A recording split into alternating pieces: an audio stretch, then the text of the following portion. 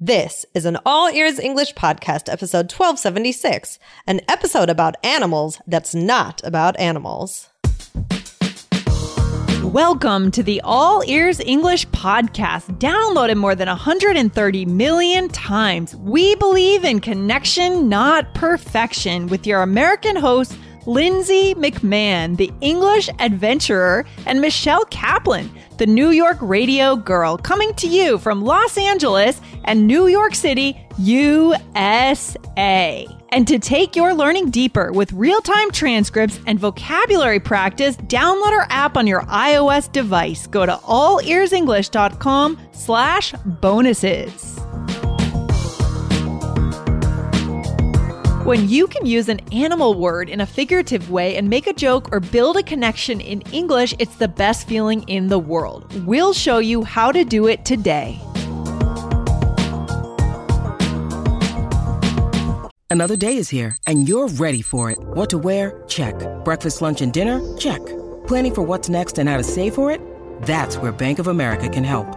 For your financial to-dos, Bank of America has experts ready to help get you closer to your goals. Get started at one of our local financial centers or 24/7 in our mobile banking app. Find a location near you at bankofamerica.com/talktous. What would you like the power to do? Mobile banking requires downloading the app and is only available for select devices. Message and data rates may apply. Bank of America N.A., member FDIC. Hey, Lindsay, how are you? Hey, doing great, Michelle. I was at the zoo last weekend and I was in Big Bear. Speaking of animals, I was in Big Bear, California, Big Bear Lake, which is a town. It's like a typical vacation spot outside of LA. And there was a badger there. And but you were going to ask me something. What was your question going to be? Well, I wasn't sure if we were going to get to it, but have you badgered anyone lately? Or has anyone? Oh my gosh. Has anyone badgered you? I'm sorry, Lindsay. You wouldn't. Yeah, let's see. I get badgered sometimes by phone calls because we get like weird phone calls, like scammy phone calls from people that want us to do different calls that target businesses. Do you know what I mean? That they want businesses to invest in things. So yeah, I get badgered all the time. Yeah, I feel like a lot of people get badgered on the phone. Yes. Oh my gosh. And I feel like in New York, it's easy to get badgered on the street, by people asking to sign petitions and things like that. It's tough. Oh, for sure. But it's funny. I thought about today's episode because, like I said, I was at the zoo last Sunday and there was a badger there, right? Which is an actual animal. Name of a little I don't know if it's considered like a rodent or what, but it's an animal. And I don't know, I made a joke and the person I was with was kind of making some noise and I said, don't badger him, right? Don't badger him because he is a badger. And well, they thought it was funny. It's not funny retelling the joke, but they did think it was funny. So I'm looking at a picture of a badger right now. Yeah. Can you describe what the badger looks like? Well, it's looks kind of like, almost like a raccoon in a way, like a giant raccoon with a striped head. Yeah, exactly. What are they native to? I guess I think they're native to North America, but I'm not sure. I guess the West Coast. Yeah, I don't know. Interesting. Okay, badger. Sorry, I got distracted by the pictures of the badger. So, Lindsay, you were thinking of doing an episode kind of on, because sometimes we use animal words in our regular language. Sometimes it could be an idiom and sometimes we can use it just as any sort of word. Exactly. And I mean, it's so prevalent in the language. And when I was looking and thinking of ideas, I was just thinking and pretty much every animal I thought of, I could think of another way that it's used. Exactly. And when I made that joke, I thought about our listeners immediately. And I thought, wow, that was fun to be able to make that joke, to have them laugh. Right. And it brought us together. And I would love for our listeners to be able to do things like this, right? It's not just making a joke. It's using an animal word in a smarter way, in a kind of a more abstract way, right? A non-literal way. So I'm excited about today's episode. Right. I like that because you were with the badger and you use the word badger in a different way. So yeah, that's that's sometimes so next level. So it seems kind of silly to be we're talking about animals, right? But it's not. This is huge, and this could actually bring your level up a lot by being able to make these observations where something has a double meaning. Exactly. Right. And it's really not about animals in the end, right? It's really about what the other meaning is. But we did do we've been talking about animals a lot lately. We did a horse episode where we taught you guys similar words that are related to horses. And that's also really good for you to check out. So go to episode 1238 to check that out. Definitely. All right. So let's do some more animals. Sometimes it's good to learn these kinds of things. And it's a lighter episode. It's going to be a lot of fun, but you'll realize how much you hear these things in everyday life. So we're going to go up with some other one. We'll talk about some other ones today. So you did to badger. So yeah, we talked about that one. What's another thing, a funny thing that somebody might say? Yeah. So like we could say a turkey. So don't be a turkey. My dad used to say this a lot. I feel like it's funny. It's my dad has a funny vocabulary. I love how everyone kind of has their own little vocabulary. But don't be a turkey, right? It means don't be an idiot, kind of like don't be silly. Don't do stupid things, I guess. Right. Have you heard this being used in your world? Do I use it, you said? Yeah, or have you heard people use it? Oh, yeah, for sure. Okay. I know this. Good. Definitely. Guys, I think this is pretty common. It's a joke. It's funny. So, what's a way we could use it? Michelle, I'm worried I won't make any friends in Denver. Don't be a turkey, Lindsay. You will easily make friends. You are so outgoing and energetic. Nice. I hope that's true. I'll let you guys know. Definitely. So, good. it's like, don't be ridiculous, right? Yeah, that's a really good one. So that's the first one. And then now today we're going to give you guys a handful of other ones. So you're going to want to take notes today because again, like Michelle said, this is next level. This is going to show your listener, this is going to help you connect. It's going to help you show people that you really understand the language on a deeper level. So definitely. What's the next one, Michelle? Well, I love this one and I don't know why, but I feel like I use it all the time. Okay. Yeah, maybe. It's silly goose. Do you use that to talk to your son, like about your son? Yeah, I might. I'd be like, I might be like, you're being such a silly goose. Sit in your chair, or, something like that, right? I think it's a bit more playful. I think it's used in a lighthearted way, whereas another one we're going to talk about is not so lightheaded, right? So lightheaded? Sorry, I lighthearted. Which body part are we talking about? I think silly goose, right? So I like that one. But I was just going to say I just want to tag on to that, Michelle. I do think that silly goose is kind of it's used often to talk to kids. I think that's probably the majority of how you'd use it. I remember my mom used to say that to me, right? Yeah. So it's very juvenile. Okay. I just want to let our listeners know that. I don't think I would say that to a friend at my age at 38. I guess maybe, but it feels more juvenile to me. I agree. Yeah. But I think you'll definitely hear it. I think it's a good one. It's cute. And for sure. I wonder why it came to be. That'd be another episode for another day. But it's a good one. Yeah, I mean, there could be backstories that we don't know behind all of these, and I'm sure there are. But we're just taking these at face value, just how they're used. Okay, guys?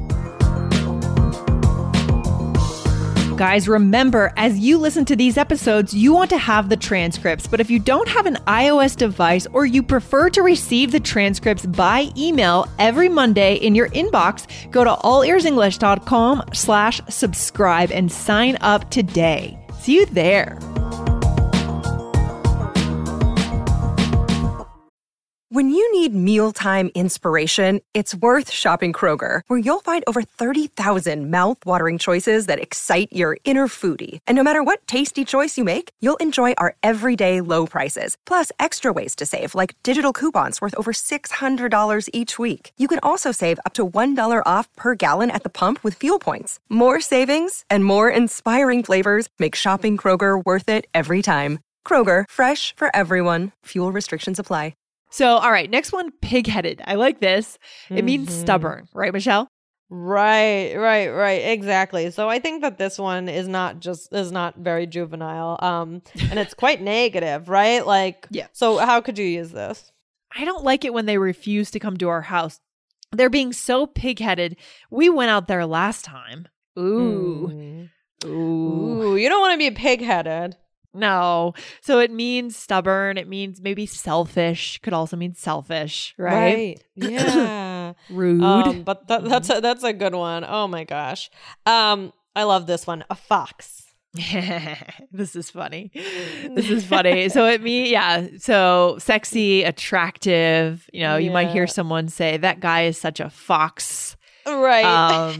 This is funny because I have a friend whose last name is Fox.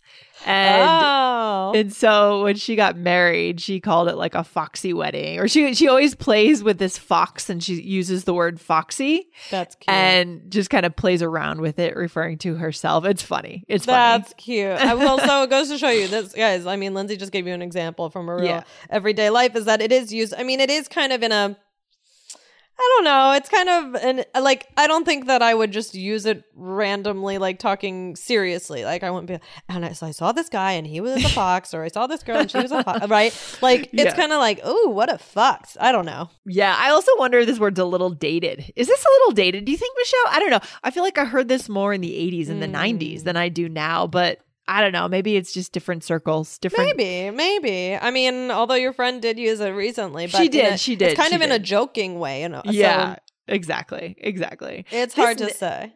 But this next one, Michelle, I love it because this is high level. Okay, and this sounds smart too. What is it? To parrot, right? Parrot, right? Like what does a parrot do, Lindsay? Well, we know a parrot just repeats everything. So, they just hear it, they repeat it. So it means to imitate. And so here, this is interesting because we're using it as a verb. And so far, the other ones have been kind of as nouns, right? Right. Yeah. So I could say something like, oh, my daughter parrots everything I say. It's cute for now. Yeah, it's cute for now. Good. Yeah. Oh, my niece is also, right now, my niece is in that stage. It's the copying stage. Every kid goes through this. Yeah. I went through it, and luckily I think she's already moved through it. It was just a few weeks, thank God. But she went through this. She went through this, like, where you would say, I'd be like, hi, Emery, how's your day? She'd be like, hi, Emery, how's your day? And she would just copy me. That's so funny. I love that. Oh, that's cute. No, it can get tiring really after a while. Anyway, so the next one, I like it. If you guys are big readers, you're going to want to use this. It's to dog ear, and this is also a verb, right? Dog ear. I think you can use it as a noun as well. Like you can say like, oh, there were dog ears in the book, and we had to fix it, or something like that. But I personally, I think, have you heard it as a noun? I don't know. Maybe. I feel like, but the most common way I think I hear it is as a verb. So that's what I would say. Exactly. Dog so ear. What is it? Dog ear is just a bookmark. By making if you don't have a bookmark and maybe you're too lazy to get one, you might just bend the page over at the top and corner. It looks like a dog ear, actually. Yeah. Right. So I try not to do this when I borrow books from people, because you don't know. People are sometimes kind of weird about their books. Maybe you are, Michelle. I don't know. Do you hate dog ears? I don't mind. No, them. I actually used to do it all the time, but I think once I got scolded by the library. Okay. Or someone made a comment and I was like, I better, but I did in the last book I read, and it was a library book, guys. I'm so sorry, but there were two times when I dog-eared, but I made sure it got back to a good enough state. So anyway, somebody might say it's not good to dog-ear your books because it can damage them. I love that one. No, I don't agree with that. I don't have time to go and find a bookmark, so sometimes I just dog ear them. I used to call it doggy ear. I used to think it was doggy ear your books too when I was a kid. I don't know. That's cute. No, I'll do it. I just, if it's my own book, but like now with I don't know. Some people are weird about it. This is good. This is a fun episode today, by the way. Yeah. And the last one, guys, is monkey wrench. This is good. Also high level. Yeah. So what's a monkey wrench? So monkey wrench is, well, I guess it's a kind of a device. To be honest, I don't even. I mean, I looked it up and I saw pictures, but is it different than a regular wrench? Yeah, I don't know exactly. So let's just say it's a tool that's used to put together furniture.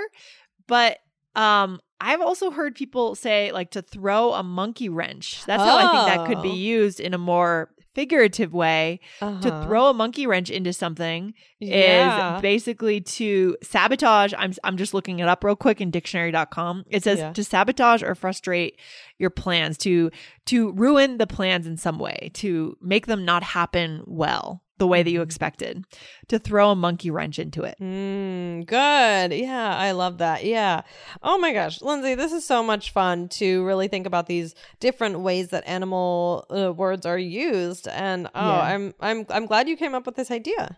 Yeah, this is really cool. And guys, remember, it's not just about animals, right? It's about sounding higher level by using things in a non-literal way, right? Yes. So yeah, go back, get the transcripts from today, write these down, highlight them, and start using one or two of them, and you will be on your way to sounding native and really connecting. And like I was able to do at the zoo the other day, cause the group maybe to erupt in laughter. That's the coolest feeling, right? That's the coolest feeling. I think, yeah, Michelle. exactly. And I mean, I think, Lindsay, what you said about that it's not about animals, it's so true, because I feel like these are so natural that I don't think to myself, if I'm going to use one of these, I don't think of the animal. It's just in my natural language. I think of what it means, right? So these are really just regular words. And like, I mean, if I heard a student say to me like, oh, I'm going to just dog ear this book so to keep my space, I'd be like, wow. I mean, that's good stuff. Very high level. Exactly. And in the end, it's about connecting, guys. It's about connecting on this show every time with the person in front of you through English.